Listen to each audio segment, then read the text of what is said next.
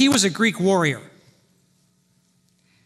As crown prince, he received the finest education in the Macedonian courts under the celebrated tutor Aristotle. At the age of 20, already so charismatic and decisive in his leadership that he was able to harness the Macedonian forces into the premier fighting force of the world. By the time of his death, he had conquered the known world. He was young, he was great, he was Alexander the Great. What a king. So after quashing a rebellion in his own kingdom, he decided that he would take on the Persian Empire. And so then his first attack came to a border town called Hamath. And there in Hamath, he just wiped them out and then moved 132 miles south to the city of Damascus, there to take on that king of the Persian Empire, Darius III, who was known as the King of Kings. And he was conquered. After he had conquered the Aramaeans, Alexander then moved to the Phoenician Empire. He came to the cities of Tyre and Sidon, and Sidon was the mother city, and it was so frightened by the massive army and the reputation of Alexander the Great that it just basically went belly up and said, take whatever you want, we give in. The sister city of Tyre was a little bit different.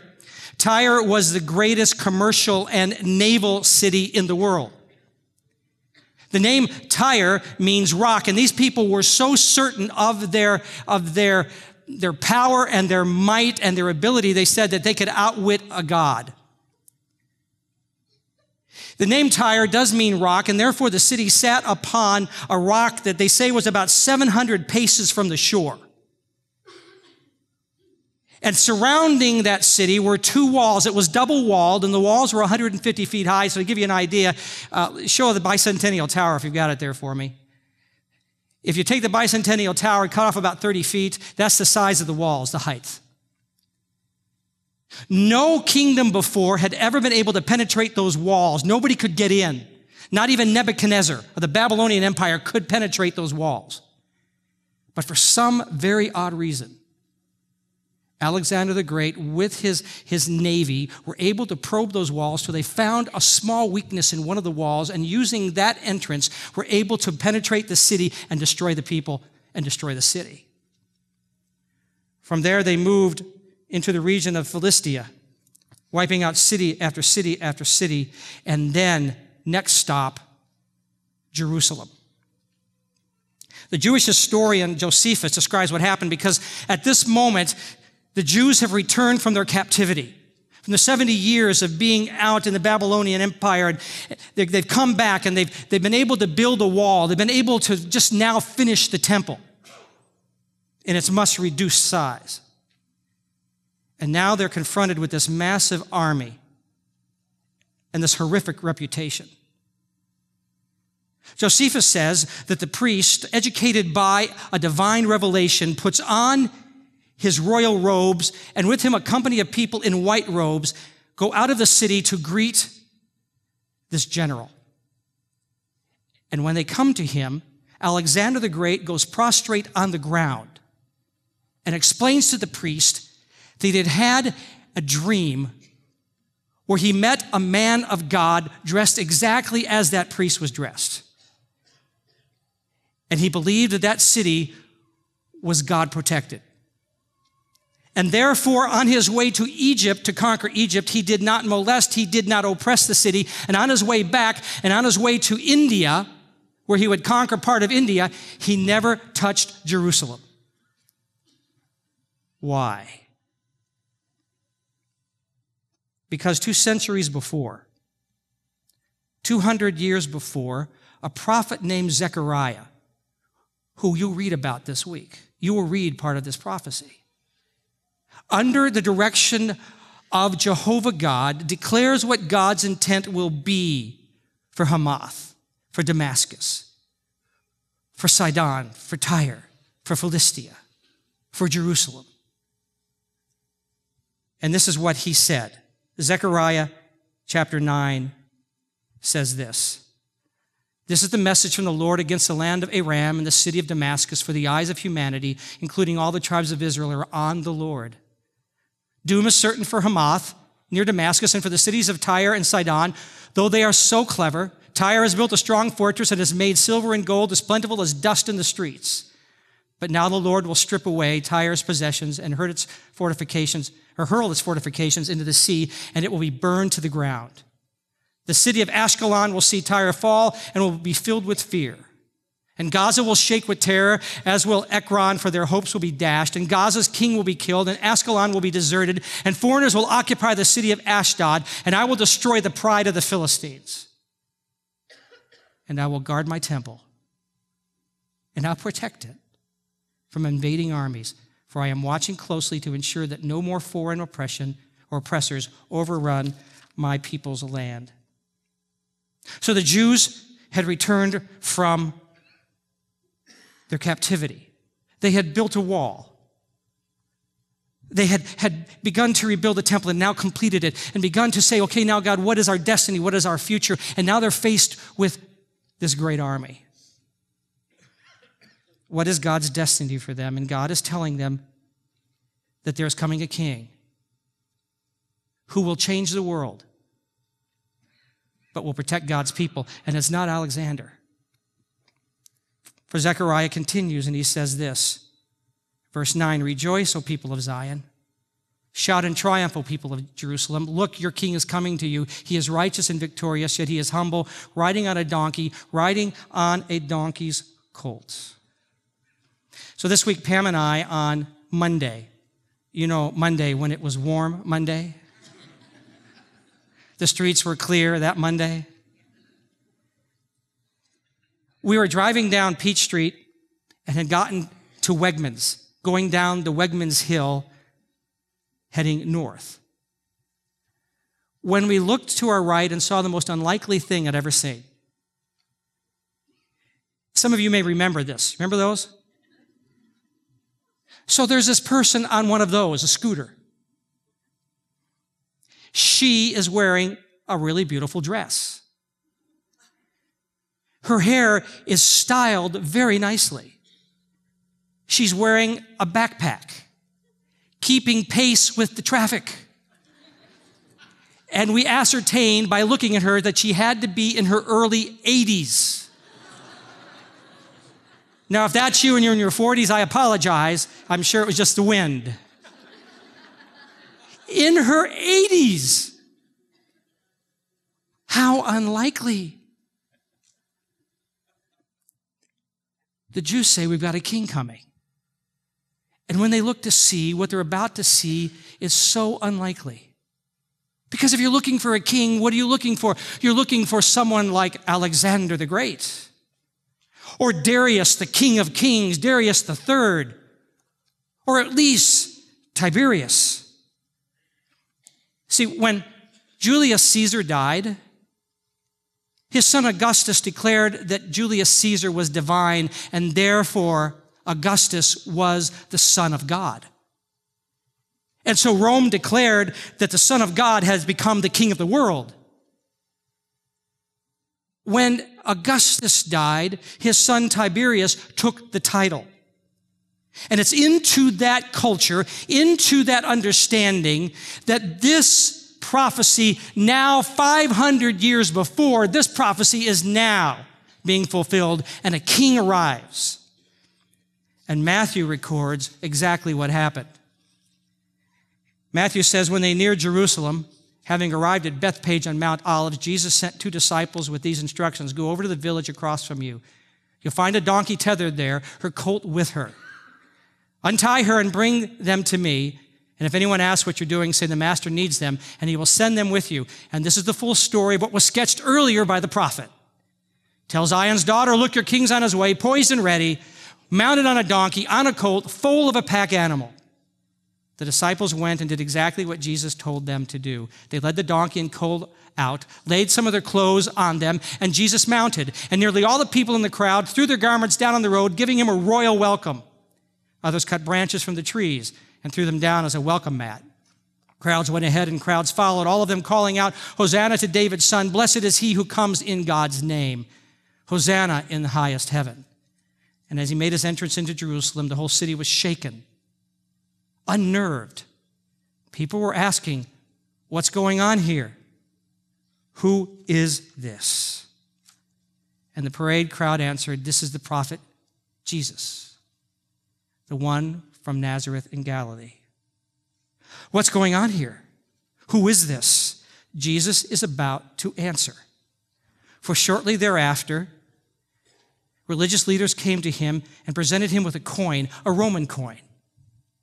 It is the image of Caesar Tiberius. On that coin that Jesus was looking at, the coin would say this above that image. It would say, Tiberius Caesar, son of the divine Augustus. On the flip side of the coin would be these words, chief priest. And the religious leaders hand Jesus the coin and say, should we pay tribute to this one? This one who is Son of God? This one who is chief priest? And Jesus, being the Son of God and the chief priest, now has to answer. Jesus' response, and many of you have read it before, was simply this: well, give to Caesar what's Caesar's, give to God what's God. But here's really what Jesus is saying. You decide what belongs to which king. You decide who you want as your priest. For as the king goes, so goes the kingdom. Now, do you feel the tension there? Because it's the same tension you feel today. So let me ask you some questions. What will you do with your sexuality? Can I follow Jesus and have sexual relationships outside of marriage? Here's what Jesus says. Here's what the prevailing culture, the kingdom, says. Now, to which king do you give your sexuality? You choose. I have possessions. I have money. I have dollars. And there's things I want to do with those dollars and things I want to do with those possessions. But I have to come to this place. Jesus says, here's what I want you to do with your money. Here's what the prevailing culture, the kingdom, says, here's what you should do with your money. The question is, to which do you give that? Which king? Get your possessions. Because as the king goes, so goes the kingdom. What do you do with what you have? Marriage is tough.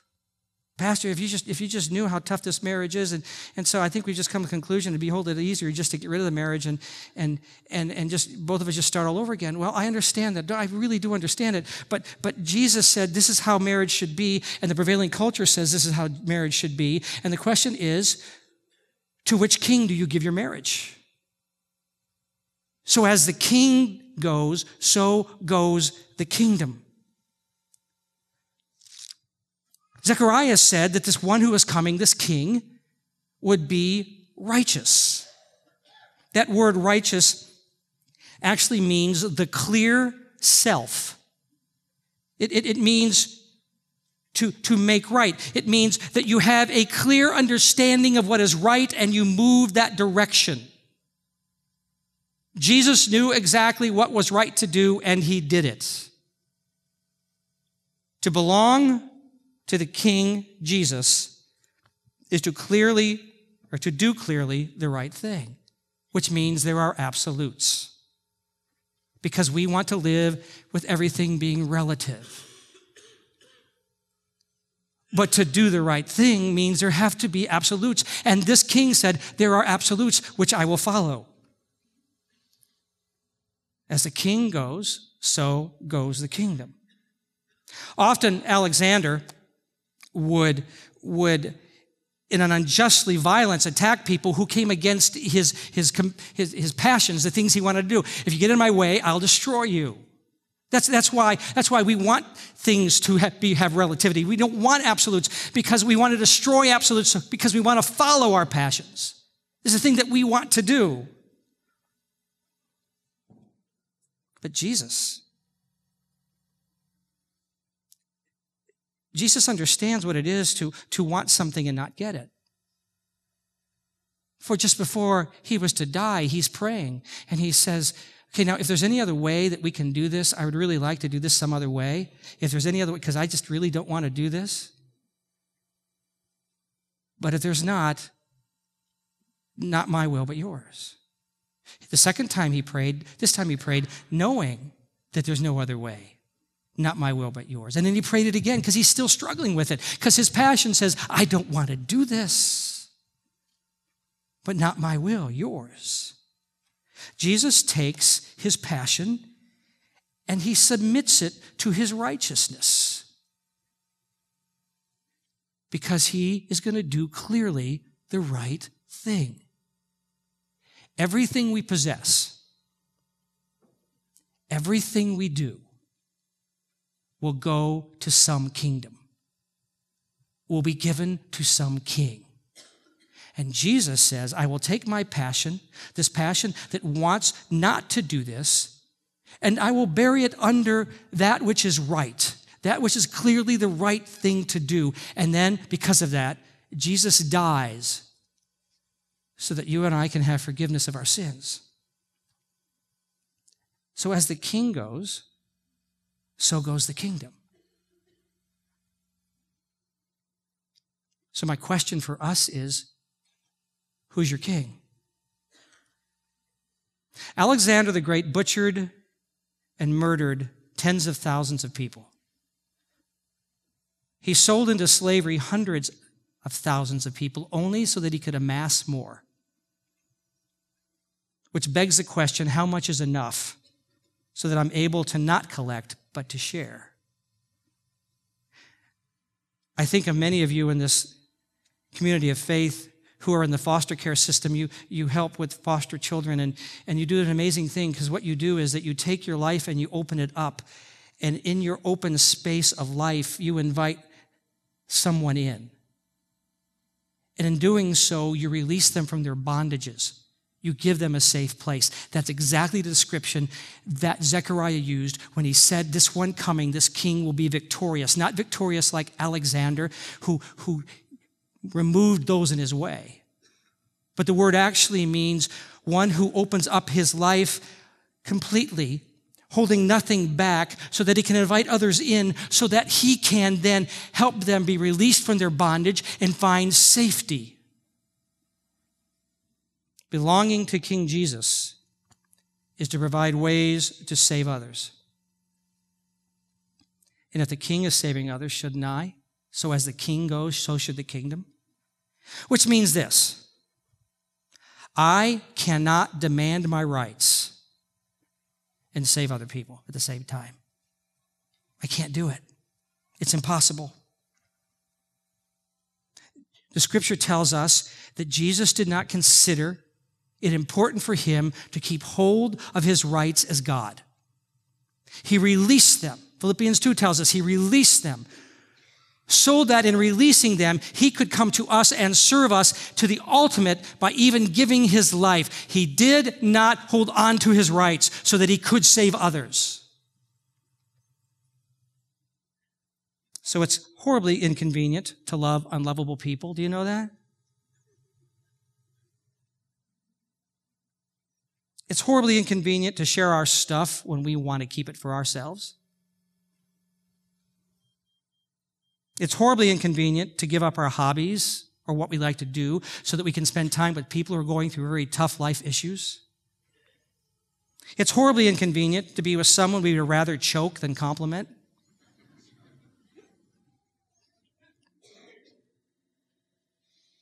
But understand, this king did not come to gain his worth. This king came to give us worth. So as the king goes, so goes the kingdom. Who's your king? Now, quite honestly, if I had been with Jesus in that first century, and I had watched him turn water into wine, if I'd watched him walk on water, if I'd watched him heal a person covered with leprosy so that his skin is like brand new, if I'd watched him confront thousands of demons and they leave, if I'd watched him take a little girl and raise her from the dead, if I had watched him on top of a mountain suddenly begin to glow with a divine glow, I would have said, this is a king. So when it came to the time for the parade to announce the inauguration of this king into this kingdom, and if I was in charge of the promotion, if I was going to brand this thing, I would have passed these out to Jesus and all his disciples. Because he is so super. And not only should he wear it, but because we're his followers, I get to wear one? Would that not be cool? Yet Jesus says, I don't want that. In fact, Jesus says, I'm going to ride a donkey, which is the brand of the common people. See, I would much rather wear a shirt that has that on it than a donkey, even though my name is Jack and it would go well with the other.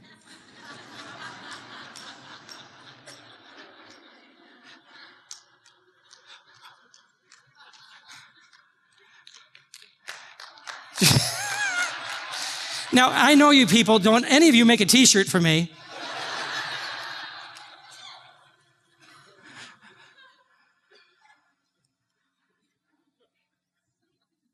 Jesus wants it very clear that his triumph on the earth will not come from earthly political priorities or power, because that's not his kingdom. And I got to pause here and tell you that you look at this country and you say, if we only had more people in political power, if we only had this, if we only had a Christian nation, I'm going to just tell you that Jesus doesn't deal in that realm, in the respect that he's going to take over this country because we have the right party in office. It's not going to happen. Jesus said it's going to show up because I'm humble. And the people that were of the kingdom that wanted him to be that way, that wanted him to be Superman, and he refused to do it, said, well, he's an imposter, let's kill him, and they did. And 3 days later, he rises from the grave, and he is crowned King of all kings.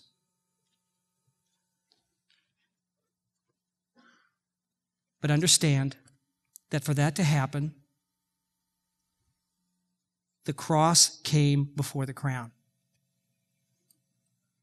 Belonging to King Jesus is to bear the pain, anticipating the promise.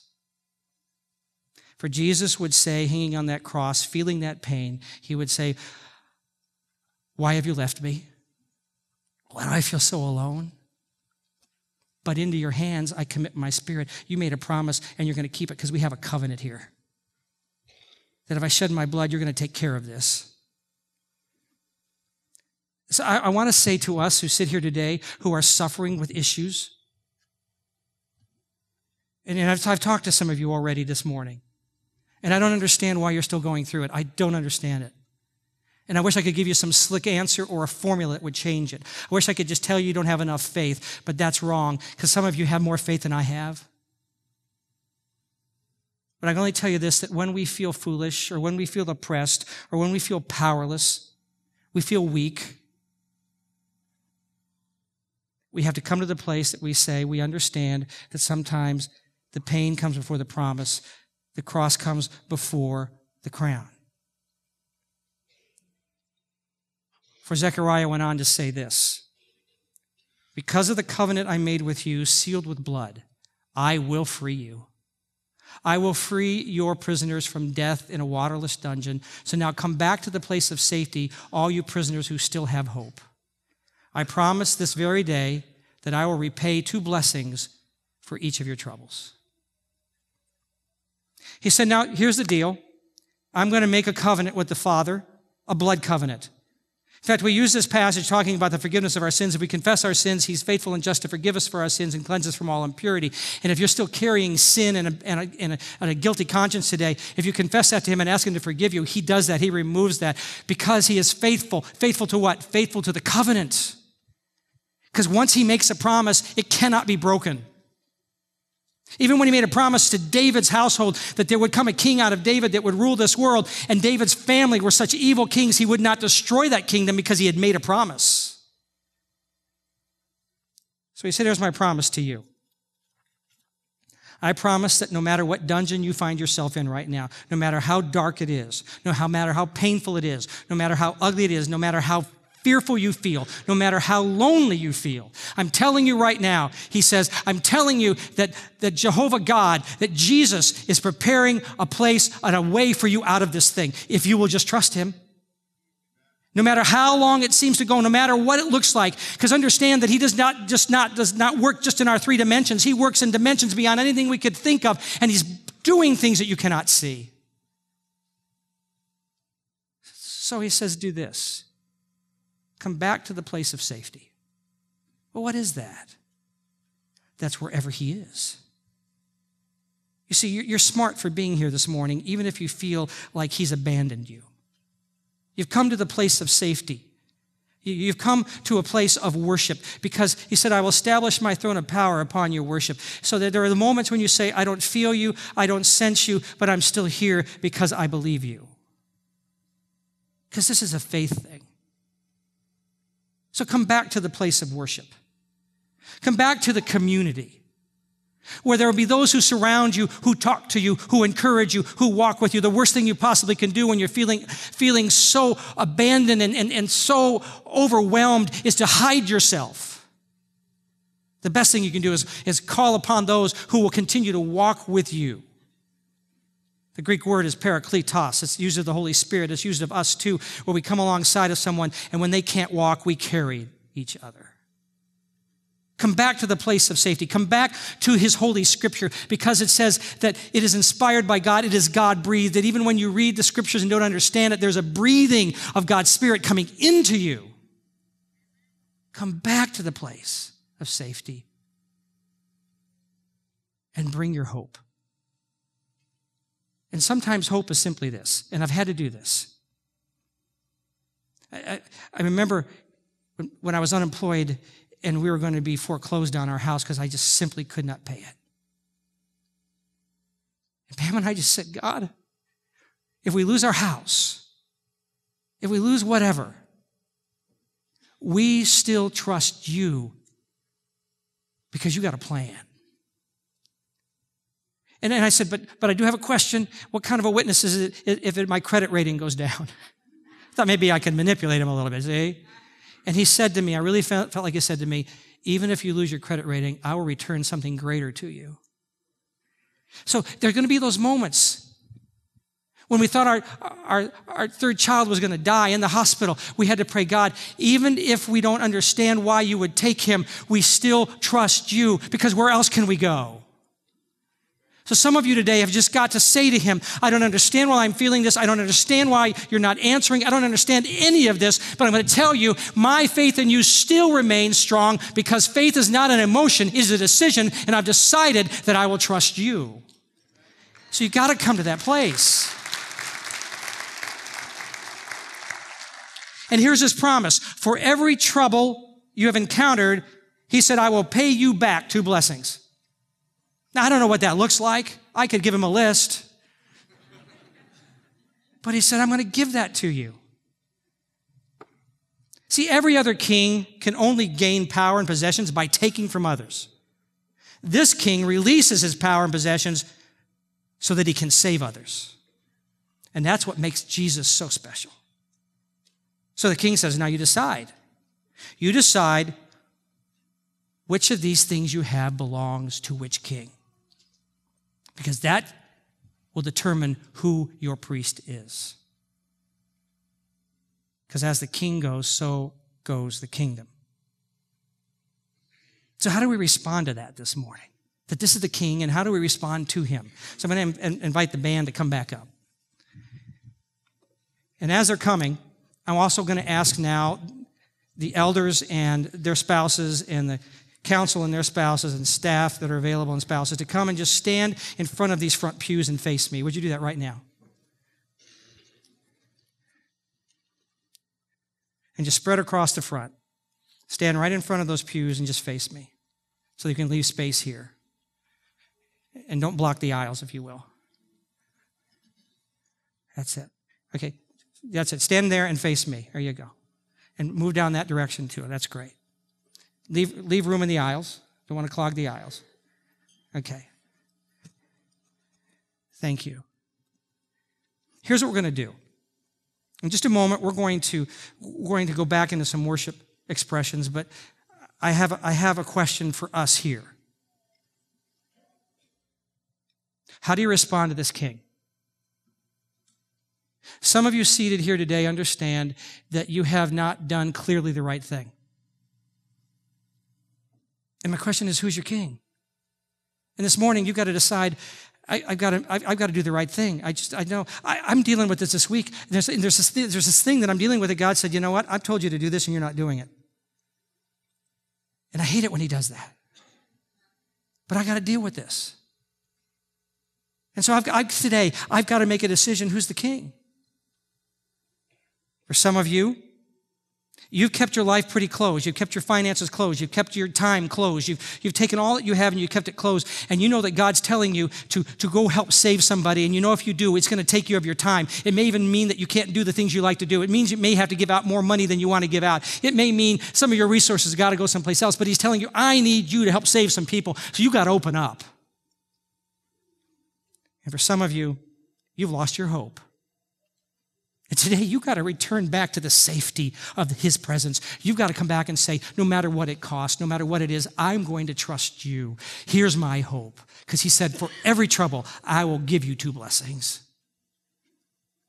So in just a moment, as we begin to sing, I'm going to invite you to come. And if you just want to pray over that, you come here. Because I think it needs a step of faith. So often Jesus said, I need you to do something physically to show what's happening in here. And so I'm going to invite you to come and just spend some time here as we're worshiping. And whatever you need to give to that king, you do. Because which king do you want to serve? Because whatever king you serve is the priest that's leading you. And there's only one king and only one priest that'll get you to God. And that's the direction you want to go. And as you're coming, these folks are standing here because some of you may need someone to agree with you in prayer.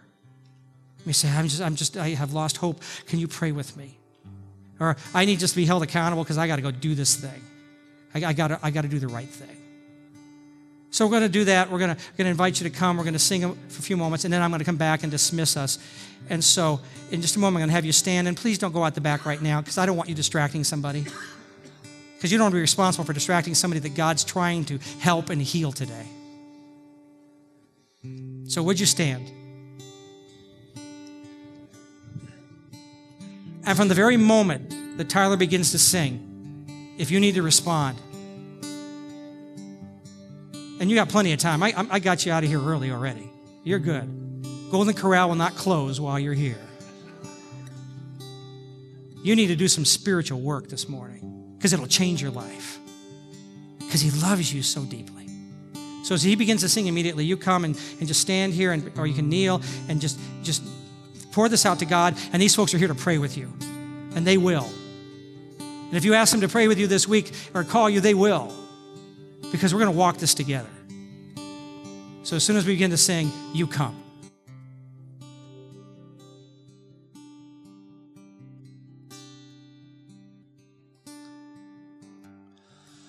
There's nothing worth more that will ever come close, and nothing can compare.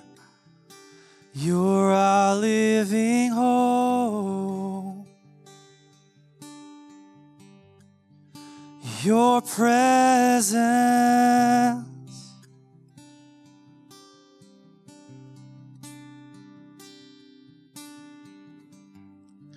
and I've tasted and seen of the sweetest of loves. It's where my heart becomes free and my shame is undone. In your presence, Lord,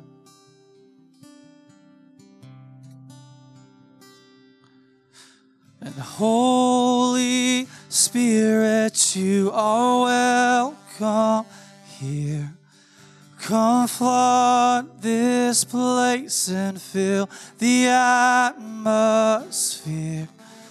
Your glory, God is what our hearts long for, to be overcome by your presence, Lord.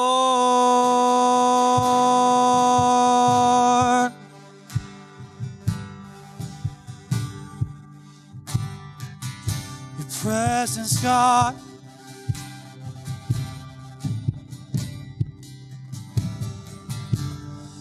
And there's nothing worth more that will ever come close. Nothing can compare. You're our living hope. Your presence,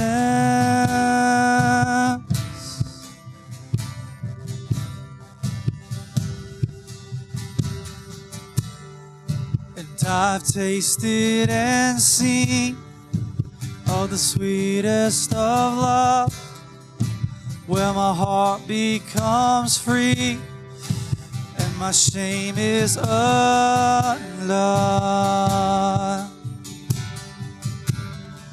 In your presence, Lord,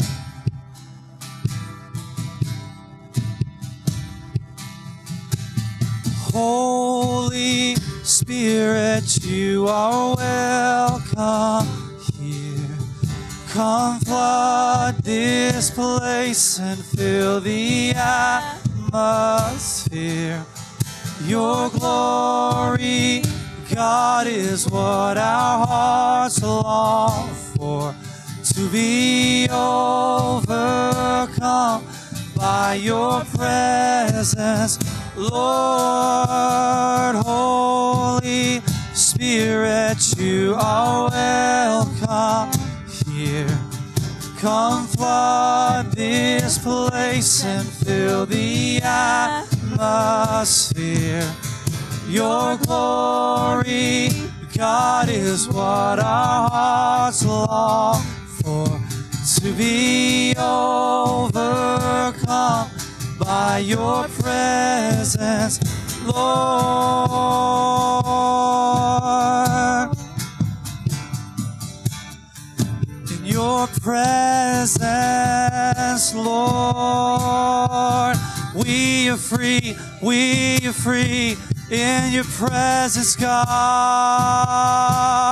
all shame, all fear, it goes away. In your presence, God, we are free.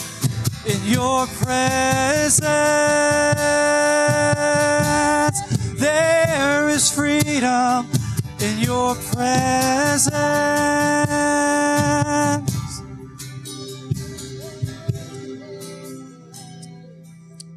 So as we continue to pray here and continue to worship, I'm going to invite you that are standing, and you're welcome to just stay in your place and continue to worship with us. If you feel like it's time for you to go, please do it in reverence so you're not distracting anybody around you. We're so glad you're here today. God bless you. Walk in his mercy, his favor, and his grace. He loves you. God bless you. Let's continue to worship.